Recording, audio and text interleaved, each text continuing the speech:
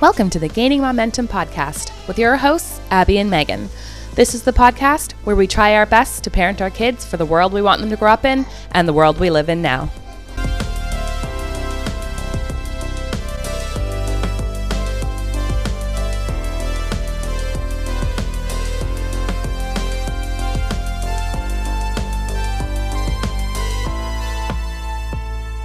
Welcome back to another episode of Gaining Momentum. Woo woo!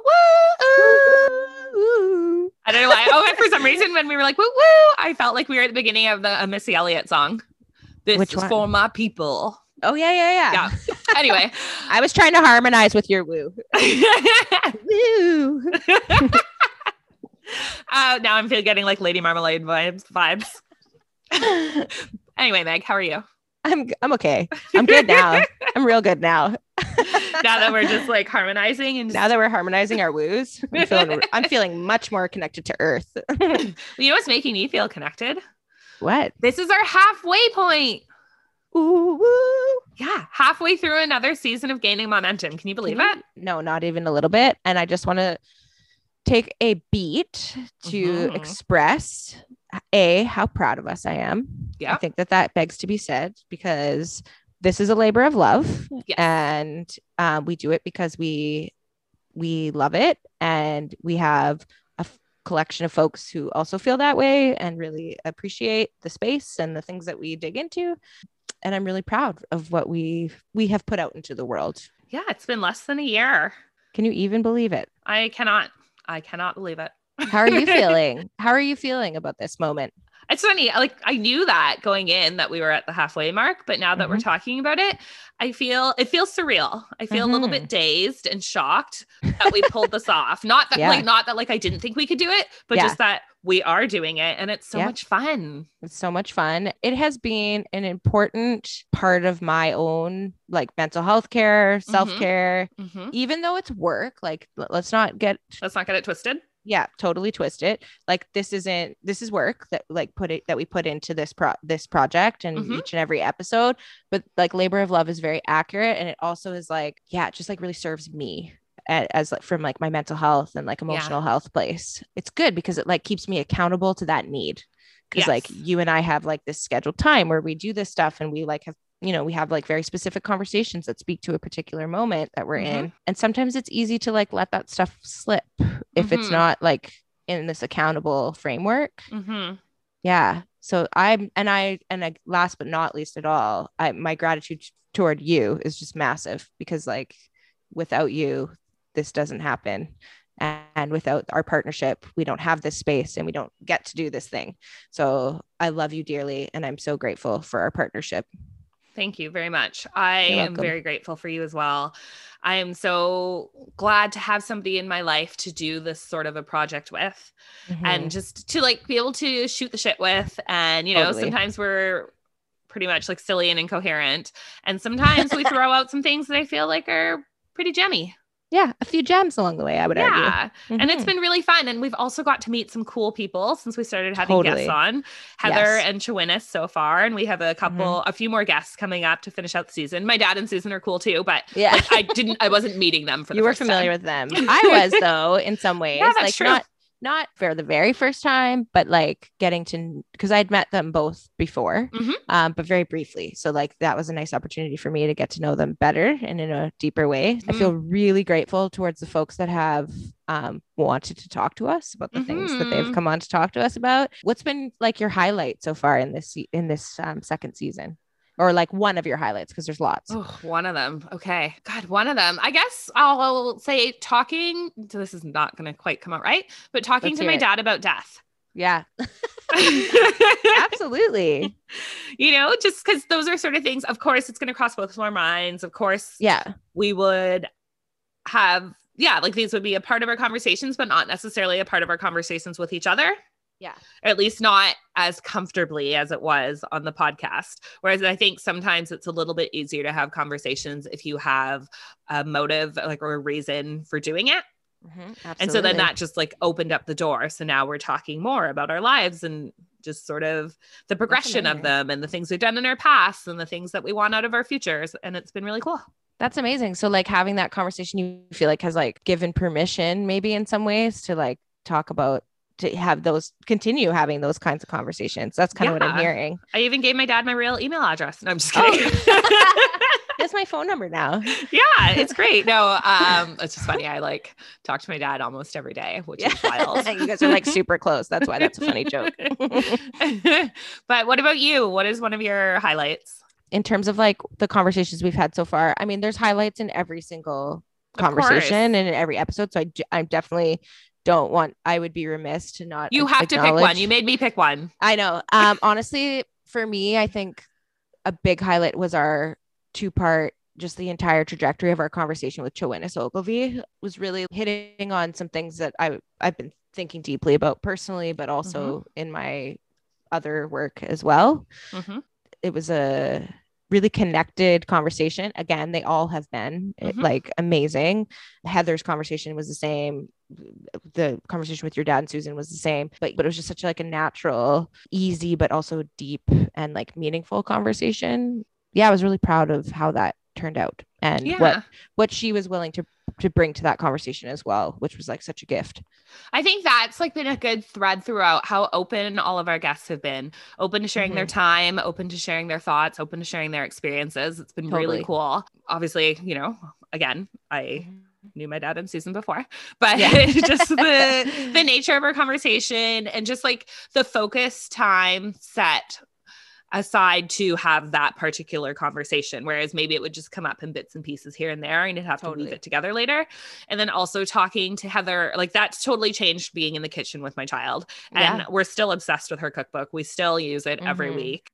Like I feel like I'm just going to be plugging her cookbook more or less for the rest of my life, and I will happily do so. Absolutely. And then with Chawinis, because you know she was just a face in a Zoom on a podcast happy hour like way back in the day. I don't know. Again, I gotta stop sometime in the fall. I'm just gonna say it was in the fall. Time doesn't exist. It was, what did that CBC article call it? Like temporal disintegration? I don't know, but I like it. But anyway, and then so not knowing anything about her, and then us reaching out, and she was just like amazing and more than we could have ever hoped for, and just so open. Our guests have been so open and generous, and so thank you, Dad, thank you, Susan, thank you, Heather, thank you, Chawinis, and thank you for the guests who are coming up in the back half this week. However, parenting in the digital age. Should we get into it? Let's get into it.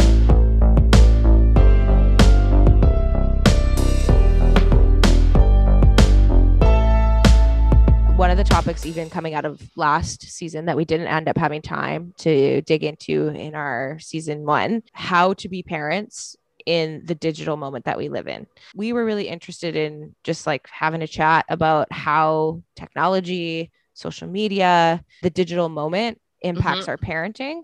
And I know there's lots of folks out there in our listener community and just grappling with the same big questions. One of the habits that we can get into when we talk about tech, we talk about parenthood, talk about social media, is it's easy to start right immediately thinking about all the problems, thinking about all the challenges and where it doesn't serve us. But I was just wanting to start in a place right now of like, what are the opportunities of parenting in this digital moment? What are the pros, I guess? Information, access to information. Can you imagine not being a parent with Google? No, because like, first of all, I guess my parents must have just said, I don't know. And we had a set of, I think it was World Book encyclopedias or Encyclopedia Britannica or something, where like you would just have to go to the library or go to like, and just look up reference books. So like you had to really care about the answer.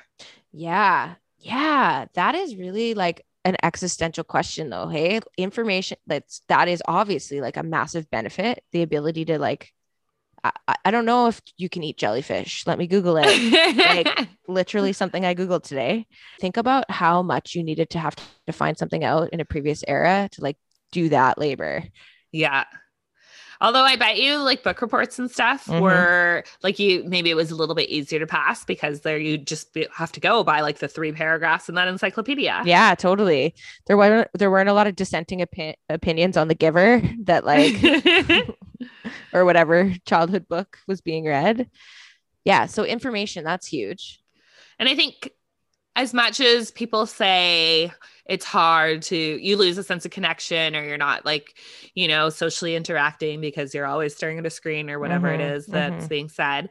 But I think that connection has been a huge opportunity. Just even this past year, could you imagine going through this pandemic without Zoom, without like WhatsApp, without FaceTime, without YouTube, without the internet, like without access to all of the things that, you know, you would maybe do like quickly just for funsies, but now they're lifelines. Absolutely. I mean, this wouldn't exist because you and I this live, podcast wouldn't exist. We live in different places. So even just like from a parenting perspective, the ability to have community as a parenting cohort, 100,000% in the pandemic moment, because we cannot be connecting and sharing space in the same way. But even prior to that, and even like outside of that pandemic reality, the ability to find community and connect, like you said, and, you know, find a very even like specific kind of connection that you might be looking for as a parent simply doesn't happen in that easy way, or in the easier way that we have with our mediums that we use in a different era. So like if you want to connect with parents who share your point of view or that are struggling with a similar challenge, those are much more difficult groups, niche groups, or even like just individuals to find without this space that we have. So that's huge. Like, I mean, how many of I hope that even resonates for what we do here. Yeah, that it's like somebody's out there looking for a parenting community that explores like things that we explore. Absolutely. I think I'd be a pretty brutal parent if I didn't have technology. Because like a big thing for me is I'm an information seeker. For sure. And part of that, though, not even just necessarily like Googling everything, but reaching out to my network, because I've mentioned before, when I was pregnant, was like, what is happening? I reached out to a bunch of friends and I was like, okay, what did you wish you knew? What did you wish you could unknow? Like what, you know, like all, like I asked questions, and my community surrounded me and just showered me with love and answers. Love and answers. And I wouldn't be able to do that without the ability to just like connect at the drop of a hat. Yeah, for sure. And like love and answers. And then that universality thing of sometimes not having answers, but it being okay. Because there are no like right answers, but there definitely are answers. Totally. You just have to choose the one that works for you and works for your child. And then I'm also thinking an opportunity of technology in parenting. I don't know. I feel like it kind of gives you time. And like it also, you can lose a ton of time because like we are constantly talking about how we go rabbit holing down weird things and like why I know the whole like back catalog of like Canadian early 2000s boy band before 4. Cameo, anyone? But I think in the sense that I wouldn't be able to sit down with everybody that I know who's a parent and pick their brain. But technology gives me the opportunity to cast the net wide and get answers. I will fully be the parent right now who says it gives me time because I can actually put my kids in front of a iPad or a screen, and we'll talk about like the problems with that for sure. I don't know if like for parents out there, if you've ever been on a road trip with your children and like said the phrase, how did anyone ever do a road trip without an iPad prior to this moment? Because like, obviously we all survived. And like, I don't know, like parents of a previous era perhaps had like a stronger threshold for patience than we have, but. Or maybe they just like were super into I Spy with My Little Eye. Oh man, so much I Spy through those mountains. Let me tell you, coming through that Rogers Pass. That was a very Canadiana reference. Shout out. How much does Google factor into your conversations with your kids, and how much does Google factor into your parenting? Google factors in a lot in terms of like finding niche information for sure. Both of my kids now starting to, but definitely my oldest has like very interesting detailed questions that I simply don't have a knowledge base for. As far as like parenting stuff early on, for sure, like should my baby's poop be this color? For sure. Like stuff like that. But as I like sort of have been parenting for a little bit longer, I actually found that early on, too much information would become very overwhelming. And so I don't find that I Google as much like answers around parenting. My go-to is still like people in my life if I'm struggling with something. Oh, I thought you were gonna say it was Bing. Yeah. My go-to is still Yahoo search. It's Ask Jeeves, actually. What about you? I use Google all of the time. My child uses Google all the time because we have a Google Home. Oh, nice. So he's mastered to be like, hey, Google, can you play Wheels on the Bus, the new version by, and he'll be like, Steve, whoever, please. Yeah. Or he'll ask Google, like, hey, Google, how do you spell? And he'll like pick a word. Yeah. And That's then, brilliant. so like, it took him a while to figure out the specific speaking pattern needed to make it happen. Yeah. But I feel like it allows him to be more inquisitive because, as I've mentioned in my intentions for the year, I am working on my patience, but I do generally have a cap on how many questions in a row I can handle. And so, you know, sometimes I do tag Google. Yeah. If only Alexa, because we have Alexa, could understand my youngest child. We've got plenty of questions for Alexa. She's just not picking up what he's throwing down. You know, it was like kind of a bummer for me. My oldest, like at the beginning of the pandemic, he has an Echo Dot, like a mini Alexa. Okay. He said to us like a couple months into the pandemic that Alexa was his best friend. Aww. I know, it's not funny, but I'm not laughing. It's like sweet. I am laughing. It's a weird, like sweet, bitter. It's a sweet and sad. This is a child who has like IRL friends. Like he's not a particularly lonely kid, but like, I mean, maybe that's more like reflective of how much he was craving social contact. Yeah. My partner and I were like a little bit like, how does he know that like he knows that she's not real, right? Like he does, and then you find him watching the movie Her over and over and over. We had a lot of Her jokes at the time. Yeah, I mean, you get that interaction where you can when it's lacking. And the pandemic has made it severely lacking. Totally. And like, he'll ask her questions and like, he's like your guy. Like he's got like boatloads of questions that are very specific. And Alexa's just always there to respond. Yeah. Oh, I just messaged you yesterday, circling back to how I am a little bit over the word mama. But yesterday my child was like, mama, mama, mama, mama, mama, mama. And so I was like, yeah. What's going on? What's up? And he was like, what did combines used to look like in the old days? I was like, what? And that's a question where I was like, I do not know. That is a question for you to ask Google. Google, what does a vintage combine look like circa 1949? Like, it was such a random question. And I wonder a little bit too, if the scope of our children's questions has been affected by having all of this access to different technology, different ways of gaining answers. Like, has this allowed them to be more inquisitive where they ask questions that they wouldn't have before? Because World Book Encyclopedia in 1993 maybe wouldn't have had that information. Yeah. They don't have a vintage combine section.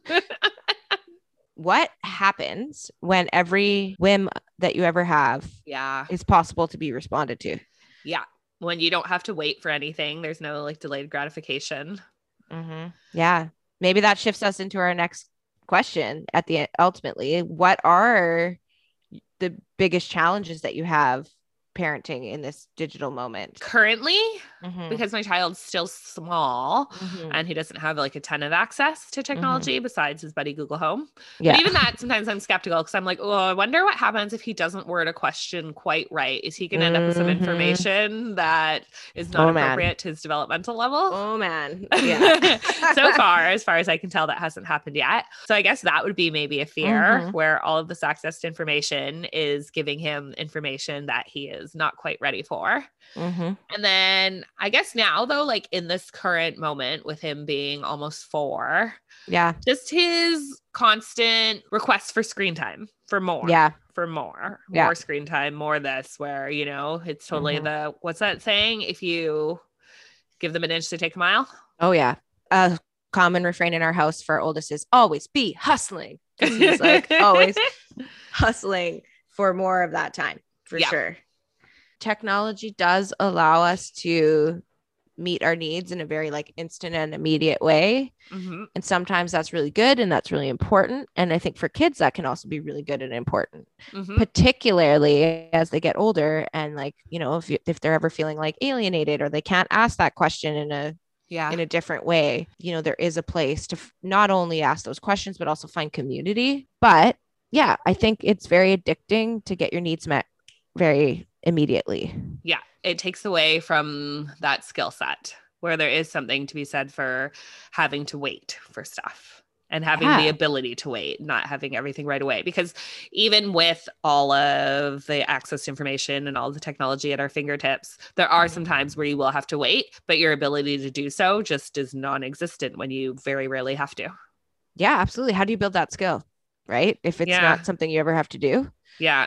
So that's something I'm actually chewing on right in this moment. I'm like, I wonder if there's like a purposeful kind of thing that you can be doing to like build that skill. I have heard of this before. This is not an organic idea. I'm borrowing this from somewhere, but like, let's say your son has a question.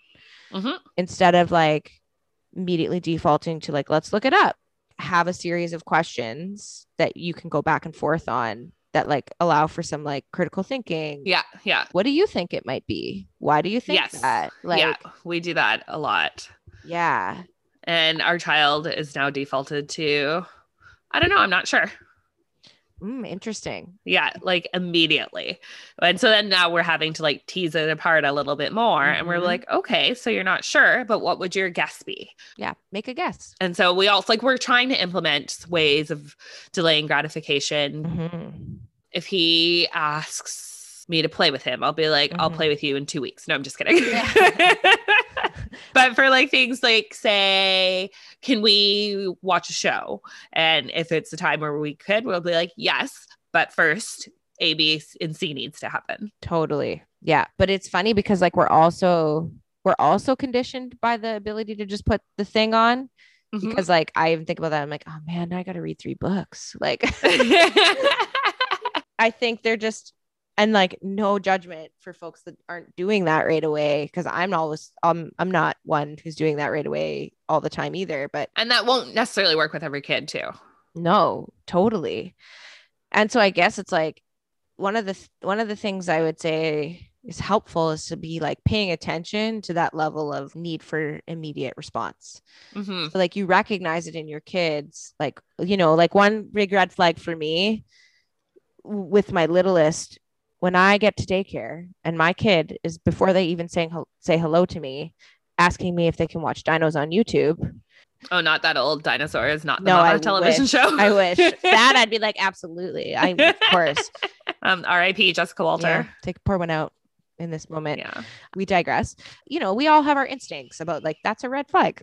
And every kid's is going to look a little bit different. But like, that's when we were like, we need to detox from that for a little bit. But then it's also, maybe it's just like, he's been so overstimulated and running around and gets tired. That's like his way of like unwinding when he comes home from daycare. It's tricky, right? Yeah, because there's no one answer. I think it was just like, it's not like panic time or like, that's awful, like we're in a really bad place with this. It's just like, oh, I'm going to pay attention to that. You know, we just did a couple of little things where it was like, you are not allowed to ask that question before you say hello, before you ask these 3 other questions. Yeah. You know, whatever. But it's just like, you're trying to implement some sense of like, that habit is not working for us.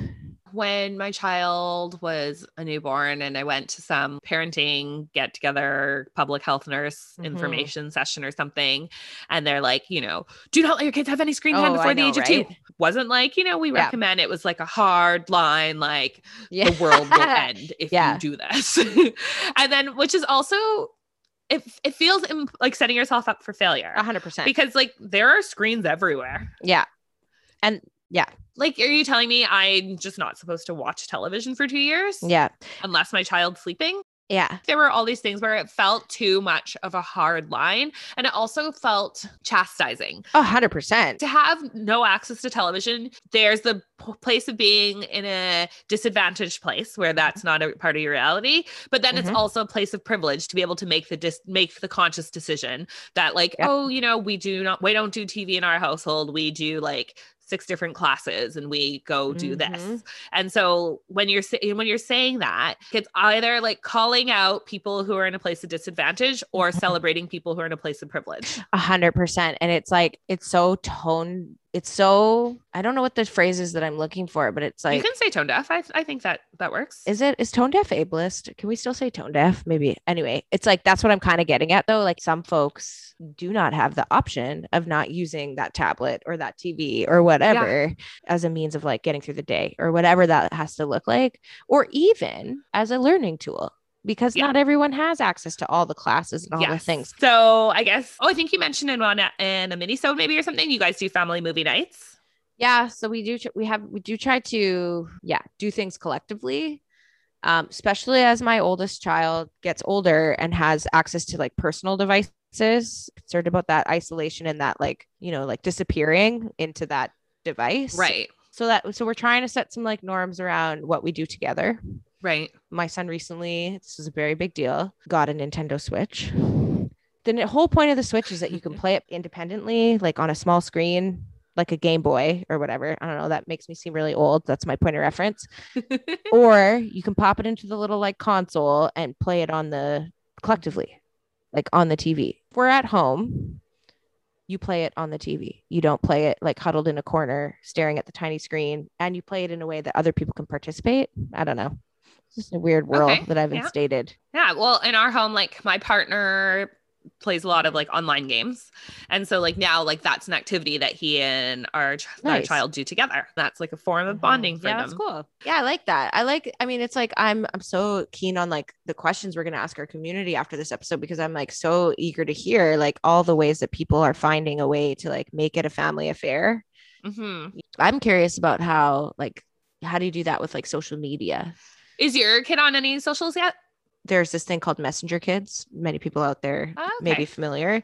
It's essentially like Facebook Messenger for kids, like younger kids. Your kid can't really participate without you heavily monitoring. Okay. Their account is attached to your account as a parent. Got it. Okay. I was pretty hesitant and I had some like concerns, but ultimately it was like that balance, right? Like these kids are like alienated from all of their peers for an extended, unforeseen period of time. Yeah. Our family made the choice at that time to allow him to be in that space. They can video call, they can like play games, they can chat. Yeah, it has like all the features of like any other like messaging service, but it's just like highly monitored and parent executed, kind of like they can't friend people randomly. They have a secret code. Their friending goes through you so that you're like monitoring who they're actually connecting with. Okay. You can't even find a kid on there randomly. You have to have their code.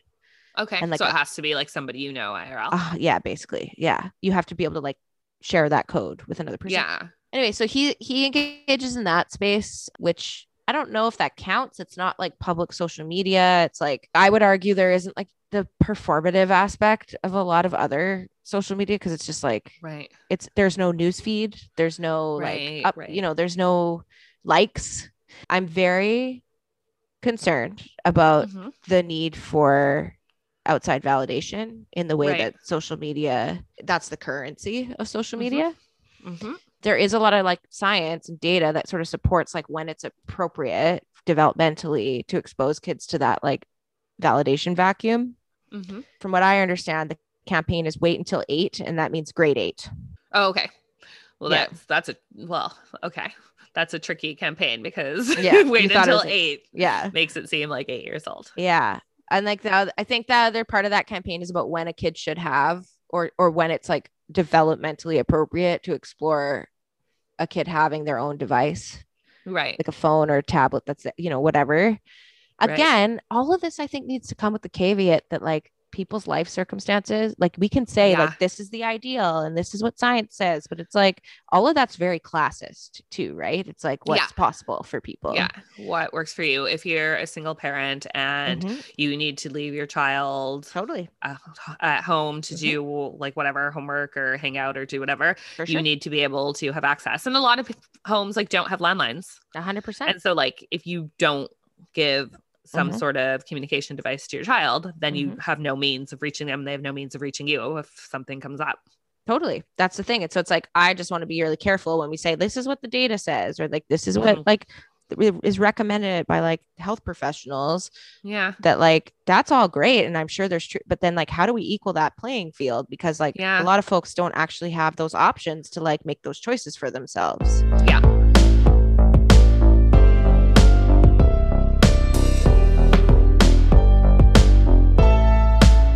But yeah, that validation piece I think is really concerning. Like, and I think we see it in the spaces that we're thinking about, whether it's TikTok or Instagram or whatever. I think I see it because I also live it, like as a person who participates in that space. Are you on TikTok? No, I'm not. But I keep having things come up that the universe is like trying to pull me in there. I think there is value in that space, like creative, expressive, totally, like all that stuff. But like, I think there's also like lots of problems in that space as well. I feel like that's the case with every space. Yeah. I mean, the only other social media that my kid is like engaging with, there's this like animation site called Flippanim, and you can like make animations and share them. Okay. Share them with who? Good question. So you do have like followers. What you put out as an animation isn't private. Okay. We made a choice to let him participate in that space because I was like, I feel like this is relatively benign. You know, we monitor pretty heavily, and it's scratching an itch that he has right now to like participate in a space like this. Okay. So it's not Instagram, it's not Facebook, it's not TikTok, it's not YouTube. That's the other big one in this demo. Has your kid asked anything, like asked to join any of that? Absolutely. I feel like that 9 to like 11, 12. And I speak from like a place of like, these are kids I used to work with. They all want to be YouTube stars. For sure. Yeah. Like YouTube is, and now TikTok as well. Like, I guess I'm even like dating my work a little bit because TikTok was not the thing that it is now, like even a year or two ago. Oh, I think my child is too already. Yeah. Like not wanting to become a YouTube star. Yeah. But just in terms of watching like rocket launches on YouTube or something. And then he'll go, hey, Mom, do you want to watch my video of a rocket launch? And he'll like pretend to make his own video. He'll be like, this is my rocket show. And like, he'll go into the whole thing where he'll just play out a scene and still like incorporating what he's watched into his pretend play. Yeah. But he's already picked up on like the points that you hit that make this a YouTube like video. And subscribe. Yes. Yeah. And so it's interesting just how easily they're picking up on these things. And I don't know that he'd be able to talk about it, but he's showing it in his play. That's fascinating. So he's playing YouTube. Yes. Wow. It's interesting. Yeah. Especially because I feel like he doesn't watch that much YouTube, but you don't know what's going to stick. You don't know what they're retaining or why they're retaining it or how. Yeah. It's just like, you know, some kids can watch something once and it'll stick with them. Some can watch it 10 times and it makes no lasting impression. I think about that part all the time around like, okay, what is like the sweet spot of like just enough that it doesn't feel like this like forbidden fruit that like, like, you know, like it's like kids in our era that grew up like not having access to TV, let's say. Like I knew at least a couple of kids who like didn't have a TV or they like weren't allowed to watch TV. And that forbidden fruit of TV, it was like they come to my house and be like, let's watch TV. Right. So there was like a compulsion to like just like it feels like it's off limits, it's forbidden. Like that's all I want to do now that I know I'm not supposed to. So what is that like happy medium where it's like you give just enough that it doesn't feel like that? Yeah. But it's not too much. I don't know. Yeah. I don't have an answer. I don't have an answer either. And I think it just depends on the kid too, right? For sure. Because you never know how much they're going to react to it. How like some kids don't care. Yeah. And some kids just, you know, would rather be outside playing in the dirt or like riding a bike down the street, or I don't know. I might just be describing scenes from the movie now and then. Yeah. Sugar do do do do do. Devon Sawa. Yeah. Devon Sawa. What a guy. I recently did a Google deep dive on Devon Sawa. I was gonna say I feel like I very recently looked up Devon Sawa as well. You know who's got to be on Cameo? D. Jonathan Taylor Thomas. Yeah. Oh. We're talking about Devon Sawa. It's obviously Devon Sawa. Same era. I feel like because I Rider like Oh my God. What did Ryder Strong ever do besides Boy Meets World? He does that one movie, Cabin Fever. No, I don't know, but I definitely know exactly what I'm doing once we're done with this. Yeah. And like, can you, as we're like, I don't know how much technology is too much. I'm like, hold on a sec. Let me just quickly IMDb Ryder Strong. Let's derail this entire episode so that we can get on the old IMDb. And as an adult, and obviously our brains have developed differently but not, I don't know if it's like, because we didn't have access to this information so readily. Now, like, I also find it really tempting that like whatever comes to mind, I'm like, oh, I need to look this up. I think I messaged you one night and I was like, okay, now that I'm done looking up the original cast of CSI's net worth, it's time for me to go to bed. Yeah, right. Like, I mean, this is like the big concern too, is that these things are evolving and developing at a rate and a pace that like outpaces our mentorship ability. Yes. That's like, scary to me too. Yeah. You know, we are also being compelled by these same things at the same time as our kids are like learning about them. And in fact, like their understanding often outpaces ours. Yes. Because of the way that like it is like fundamental to their social culture in a way that it's not for us in the same way. Right. Yeah. So that's always been like the concern and the gap, right? It's like all other skills and other parts of development, we're able to mentor and sort of like provide a appropriate level of guidance. But it's in this space, we can't keep up. No. And we're not meant to. Yeah. Yeah, exactly. Like it's intentionally exclusionary of us. Yeah. Like we're not supposed to be experts in those spaces because they're not for us. Yes. With other things like that kids and youth go through, you know, we can like speak to our own experiences. This is an area where we simply can't do that. Yeah. So I think we're the last generation that didn't grow up with the internet. What do you think that would have been like? How would your life have changed having social media as a kid? That's a brilliant question. So I feel like at the very tail end of my high school experience, some instant messaging opportunities were, or like MSN Messenger. Exactly. Or like, do you remember ICQ? Or ICQ? Yeah. Yes. I was obsessive about them. They're designed for my brain in that developmental moment and like the social anxieties and hunger that a kid of that age has to like be compelling and be addictive and like keep you connected. And like for anyone that has like any sense of FOMO, which I have strong FOMO still, it feels like a space that you can't look away from. Even that very like primitive early social media. Yeah. It would not have been good for me. I don't think. You got a little verklempt there. Yeah. Oof. No, honestly, like I think about it all the time. So I'm like, I wonder the way in which this would have impacted me as a young person. I feel that kids that are growing up in this social media moment, like you mentioned, we were joking around about his brand, your kid's brand. I do feel like they all feel like they need to be little brand managers. Oh, for sure.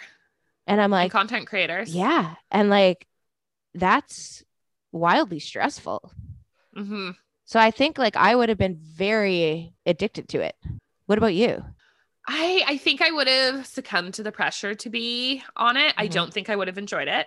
No. Now I've finally like hit a point where I kind of have come to things at my own terms because I'm a fairly private person. So I like to pick and choose what I share. Yeah. But it's very easy to like suddenly be like, oh, I should share this. I should share that. Oh, I just took this great picture. I should put this up. Even though that's not what I want to do, I find myself falling into that idea and then having to remind myself and be like, okay, but is this actually what you want to do? Or is this just like you've been scrolling for like 5 minutes too long and you're like, yeah, I could do that. I could totally do that. Yeah. Imagine like now you have a less developed frontal lobe and like you're more compelled by like the behavior of your peers, which we already are as adults.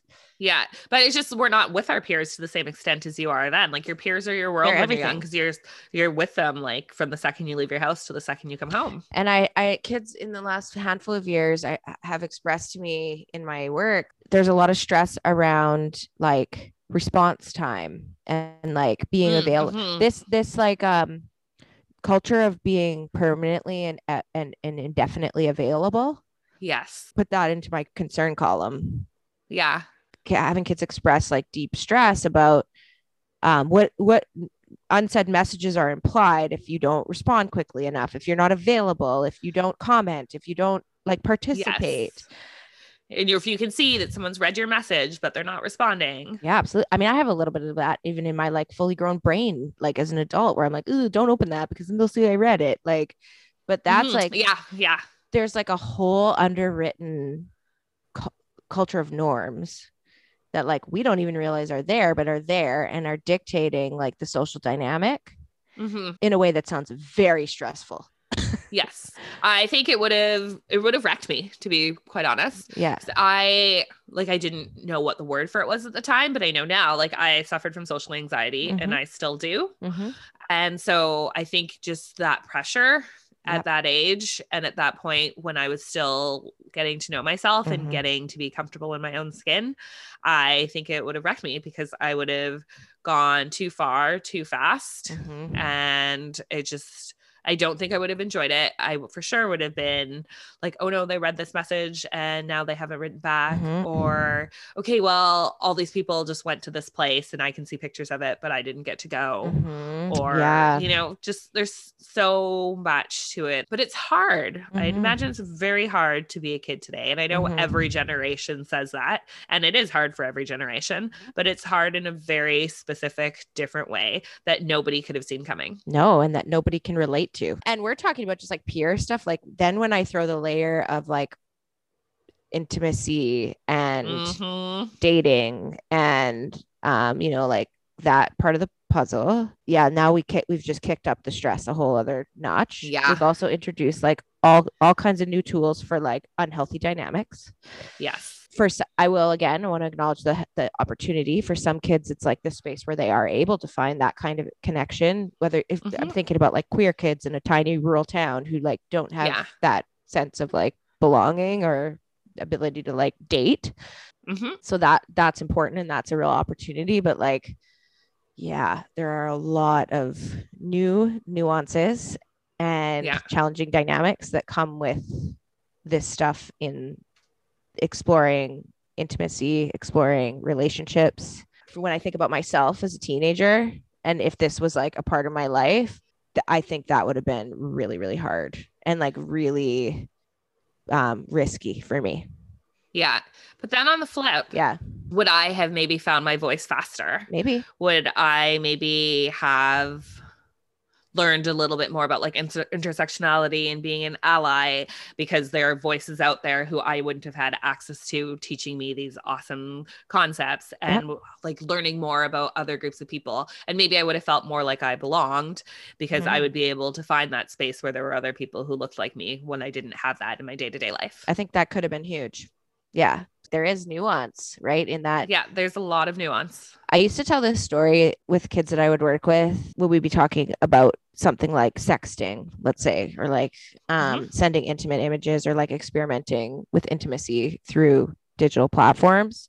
First of all, I want to say that that's not like, I think we get very triggered by that and we're very concerned about it. And it's a big red flag for us adults. But the reality is that like developmentally from like a psychosexual development perspective, it's actually like very normal behavior to like want to experiment in that way.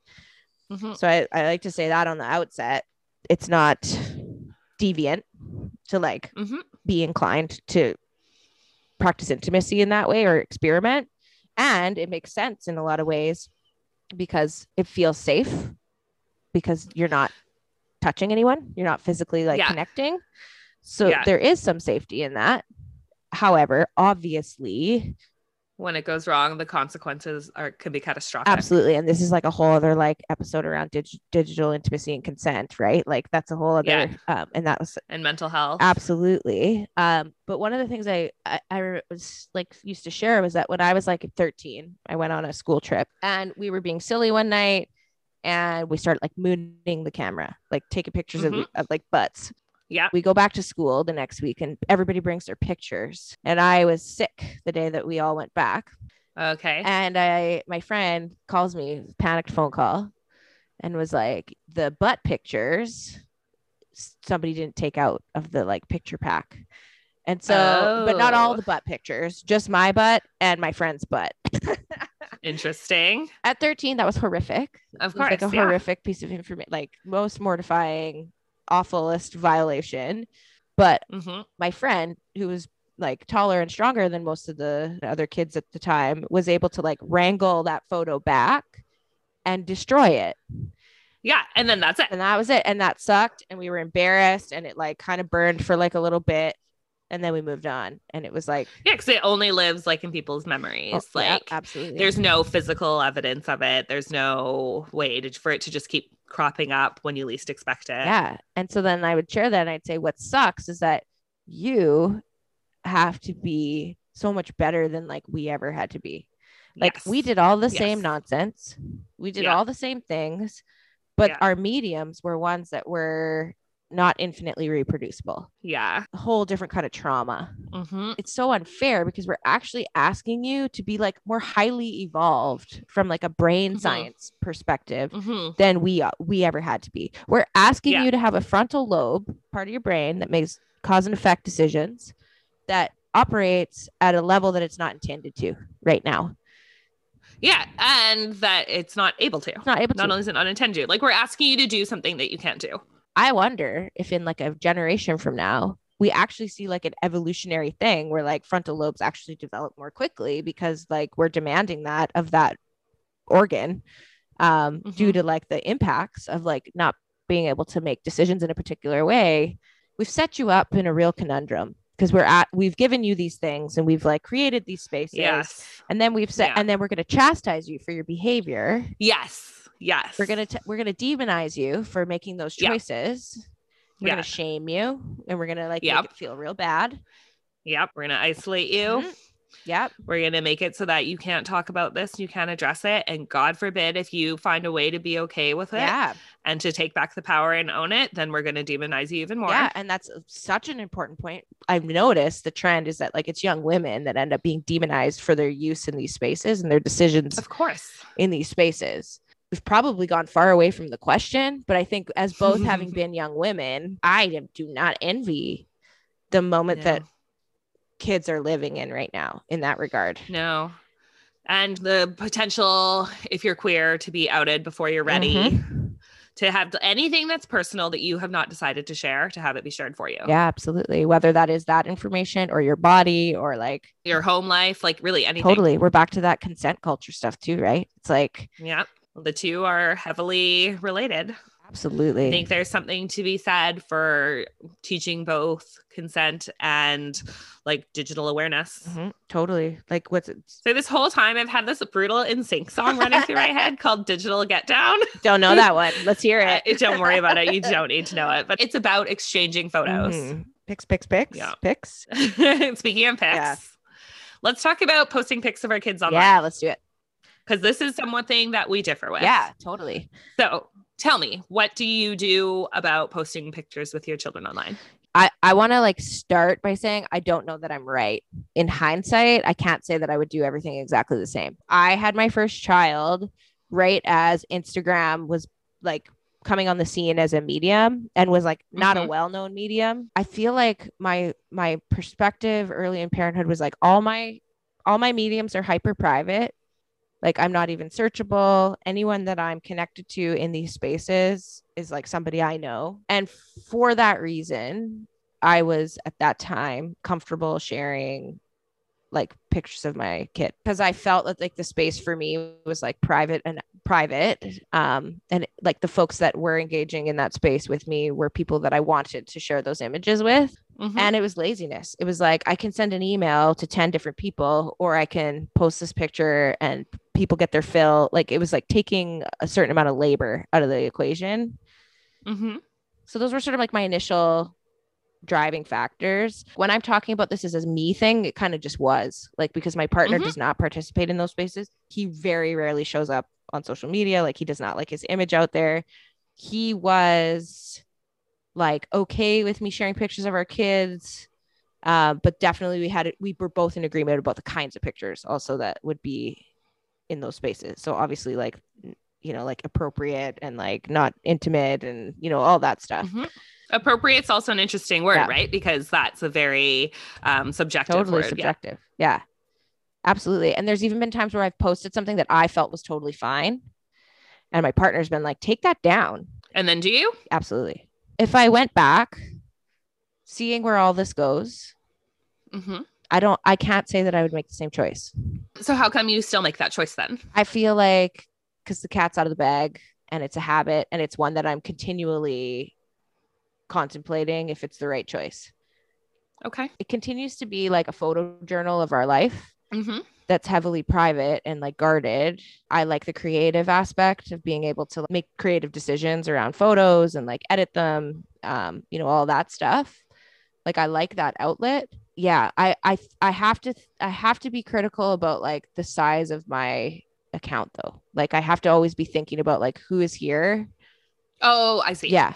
I do not have anybody following that I don't know. Okay. So that does govern like what I'm comfortable with. Mm-hmm. And again, it's laziness. It's like this is the easiest way for me to like share what's going on far and wide. Mm-hmm. But I'm constantly grappling with it, and I don't know that I'm doing the right thing.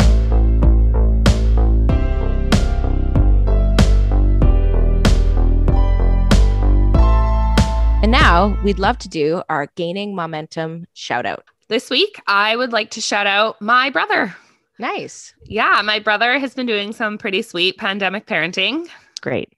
During the course of the pandemic, my brother has uncoupled from his spouse. And so he is now a single parent, and which is hard at any time during pandemic. I would imagine a little bit harder. And he lives away from his family members.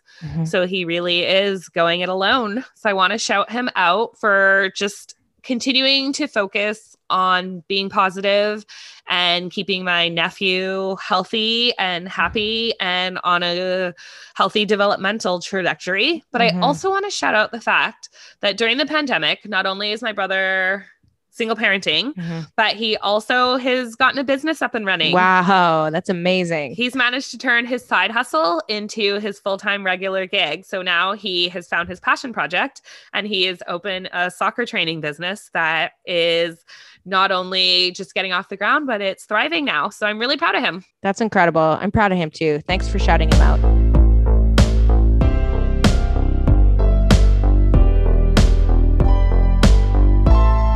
So talk about your perspective, because it differs from mine. Yes, you have always been much more active just personally on social media than I have anyway. So I don't come from a high comfort level with being on social media with my personal life. I was on Facebook. I feel like, I don't know, there was like a heyday where I probably posted a bunch. And then I think maybe like the last post I posted like the day that my child was born. I did like a hospital pic. And then I think like that was the last post I ever did. And then I was just like, I don't know why I still have a Facebook account. So I'm out. Yeah.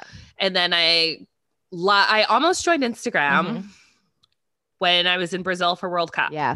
Because I was like, oh, these are some killer photos. I would love to share these with people. Yeah. And then I just was like, well, I can. Yeah. I just don't it just doesn't have to be randos. Yeah, totally. But then when we decided to do the podcast, we had like a lot of conversations about our Instagram account, and I was grappling with whether or not to create a personal Instagram. And I think I've just sort of started to find my comfort level with it now. Totally. And realizing that like I don't have to give or share anything that I don't want Absolutely. to. So my personal Instagram account is mostly just for my writing and just sort of like poetic musings and things. And so I don't post personal pictures on there. Yeah. I don't have a space in which I would post personal pictures, but I do. It's interesting because like I don't share pictures of my child on socials, but I widely share pictures of my child like in group chats and family chats, and I'll like send you something funny where if my kid's having a meltdown and lying on the ground, I'll be like, well, here we go. Start the video. My partner and I had discussed it. Because he's more active on social media than I am on some social media accounts and some social media spaces. And so we kind of had discussed it, and he felt really strongly about not posting pictures of our child. And I was like, I don't post pictures, period. So I'm happy to go on with that. And sort of like he felt he wanted to wait until our child was old enough to make a decision. Yeah. And so that's kind of where we landed. Yeah. I think that's totally valid. Yeah. And that's the piece I grapple with is around consent. Now we've gotten to a place where I don't post anything without my kid's consent. Like it's a little trickier for my youngest because he's like doesn't really care or understand or know. But like that was a real reckoning a number of years back where it was like he saw something, I feel like that had been put that I thought was like benign and like no big deal. And he was like, I don't like that.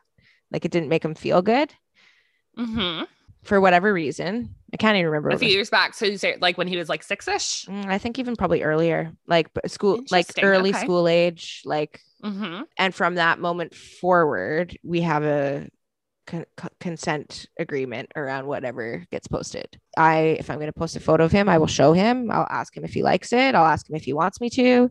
But then there's even like a bit of a slippery slope with that because now he'll be like, did anyone like that picture?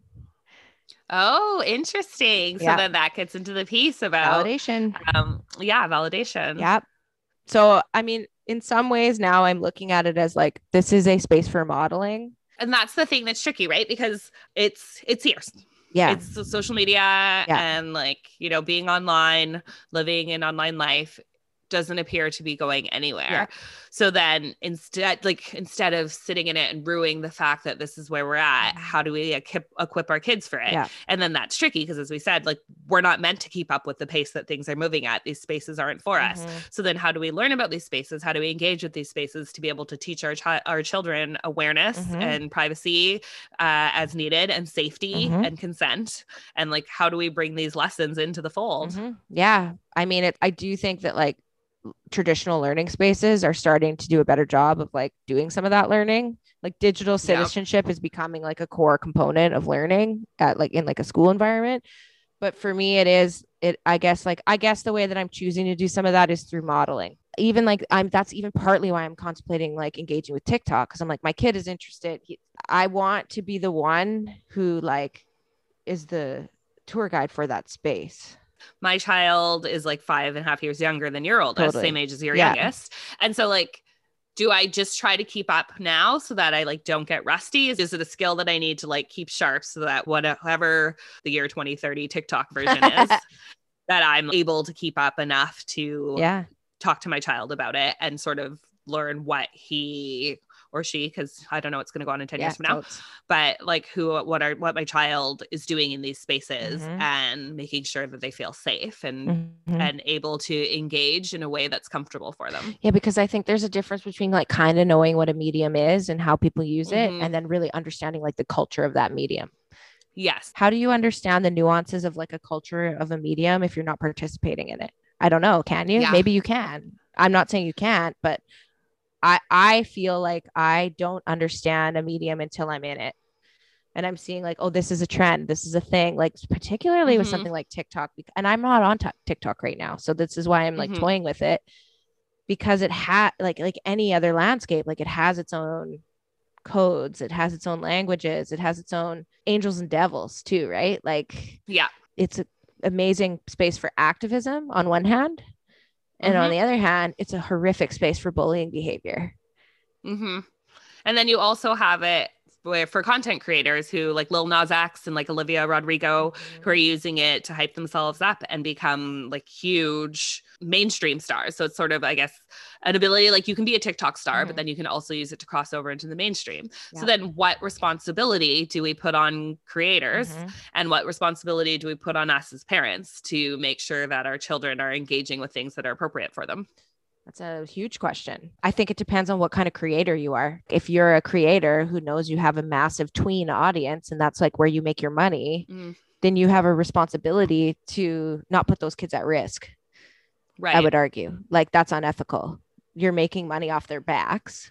Example that comes to mind is this YouTuber that many people may know of named PewDiePie, who was like one of the like, you know, first YouTubers to hit like millions of followers or whatever. I don't remember. I mostly learned about this through the podcast Rabbit Hole, which I can't recommend enough. That is a content creator who did Minecraft videos to start. So that creator knows that his demographic are kids that are my kids' age that are following him. So when he thinks he's being funny and he puts out a satirical Nazi video, which is something that happened. Okay, cool. Oh yeah. Yeah. Like, you know, cause he's joking and being edgy in his comedic approach, that's irresponsible. you are enough of an adult and you are making a living off of kids that are following you. Mm-hmm. That pisses me off. Mm-hmm. Like that is an ethical problem for me. And I think that person needs to be accountable for that. When I think about content being created by someone like Lil Nas X has never been like, this content's for kids. Mm-hmm. Their core audience is never intentionally a kid demographic. Yeah. He's never been like explicitly like, I am aiming for the 10 to 13-year-old demo. Absolutely. And like Lil Nas X's content would suggest that like that is the case, because the content is intimate, it's explicit. At some point, I'd love to like walk through that with my own kids to be like, this is an interesting thing that this person is doing. Here's why they're doing it. Mm-hmm. Although I guess Old Town Road was for everyone. That's true. Yeah. And that was what broke him into the mainstream consciousness. Yeah, that's a fair point. But then it's like when you get, say, like Cardi B and Megan Thee Stallion doing like a WAP. Mm-hmm. Like, come on, people, don't like, I think at that point it's up to the parents or the guardians, like whoever 100%. Is watching and mindful of what a certain child is consuming, to be aware that like, you know absolutely. What, if you don't want your kids to be exposed to certain things, like this would be one of them, because like these aren't people who create children's content. Yeah. What, didn't Cardi B take a bunch of heat because like there was a video where Culture, her daughter, was like hearing WAP and like she rushed to turn it off, and everyone was like, you're gonna like let my kid listen to that? But yeah, like, she's like, Cardi B isn't saying, yeah, I'm not letting your kid listen to this. Like, I'm not your kid's parent, I'm not your kid's guardian. I don't make kids content. Like, that is not my brand, that is not my demographic. Like, and in that case, like, I'm like, no, that creator has no responsibility for like a kid accessing that content. It's an interesting debate. Like, I think, for instance, I've talked about how we do like DJ dinners, or sometimes we listen to podcasts at dinner. And so like, yeah, there's a lot of content. I listen to a lot of podcasts, but I don't listen to all podcasts around my child. So like there are certain ones that we will listen to at dinner time as a family or on car trips. And sometimes we will put on like an episode of The Daily, and then we're just prepared going in. Like we'll read the synopsis and we're like, okay, we're prepared that we're going to have to talk to our kid about some of the content that he's going to hear. Like this will involve further conversation beyond just sitting down and listening to a podcast. And I think that's okay too, because we're his caregivers, we're his parents, we're the ones responsible for his upbringing. So if that's the choice that we've made, not everyone's going to make that choice, but it's what we do. Yeah, totally. Speaking of the fact that you're his caregivers and you're primarily responsible for making those decisions about what his visibility is going to be online and all those other pieces, or like what he's going to engage with in certain ways. Have you ever had an instance where somebody does something that's outside of your comfort zone? Oh, for sure. Pertains to tech. Like we've definitely had to ask people to take down pictures of our kid that they've posted when we've been like at some event or something. I'm like, what are those words for when you see other people? How is that for you? Are you getting comfortable doing that? Yeah, it's fine. So it's normally people, like, it's not strangers. Well, I mean, maybe it's strangers and we just don't know because we wouldn't have access to seeing their stuff. Yeah. Ooh. But yeah, it's like, it's easy enough because, you know, we don't do it. And so it's sort of easy to be like, we don't post pictures of our kids. So it doesn't make sense for somebody else to be posting pictures of our kid. Yep. The trickier stuff for me isn't like posting pictures, but it's just about like screen time or like content that our child views with other people. Cause you know, we have grandparents as caregivers or like siblings or whoever, other people watching our child. And then sometimes he'll come home and be like, oh, blah, blah, blah. And I'll be like, where did you pick that up from? And so then that's sort of depending on who it is and what the circumstances are. That's another conversation that we need to have. There's also a level of trust involved, right? So like if I'm sending my kid to somebody who is not me, I have a certain level of like I need to be able to trust what he'll see, but also like to be prepared for the fact that I can't control everything that he's going to see outside of my direct care. And so I think it maybe just is like a conversation. If something comes up that we're like, oh, that was, I don't know about that. Like, it's more having a conversation with our kid to be like, okay, so like, this is something that we don't usually do in our house for the following reasons, but other people have different rules. And so like, you might encounter this when you are in such a place. Because I think it's also tricky. Like, if I'm asking somebody to do me a favor and like babysit my child, you know what I mean? Like, you're doing me a favor, I don't get to dictate the terms of that favor, of like how you perform that favor. Yeah, I see that. I think there are people that would argue with you that you do in some ways, but like I totally hear what you're saying. I feel the same way. Like, if I'm asking for help, there's very few things that I could be like, don't do this. Like, like when our kid was a baby, like that was definitely more strict. Yeah, it's tricky though, because like in our world, it's been like that, but it's also been like, people are lovely and generous and caring and wonderful, and they will buy things for our kids that we would never buy them. The Echo Dot is a great example. Shout out to mom and dad for that. And, you know, in a lot of ways, it's been great. And it's like not something I ever would have brought into his space. And we are very intentional with how it's regulated. But like, we could have been like, we can't accept this. And we didn't. So it's always just like that dance. It's like, you don't want to be rude. And it was generous. And it was like, you know, he was over the moon that he got this thing for his own use. By the way, Over the Moon, great Netflix movie if you haven't watched that yet. And remember, representation matters. So if you are looking for some content with some Asian protagonists, there's an option. Oh, amazing. Yeah, that's a great option.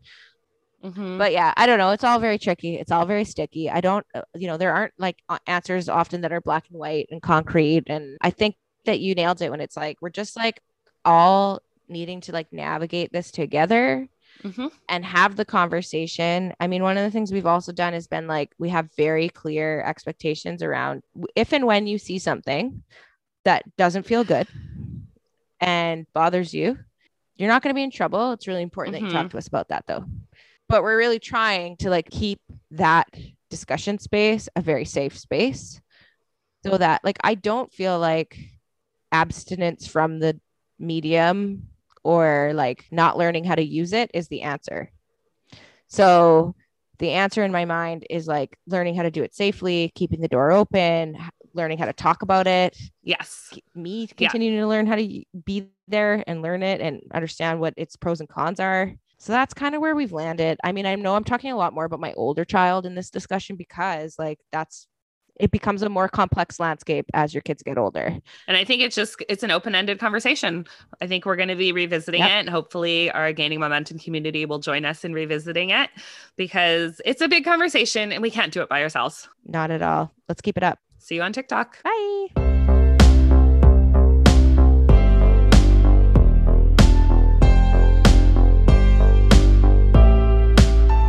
And now let's pause for momentum.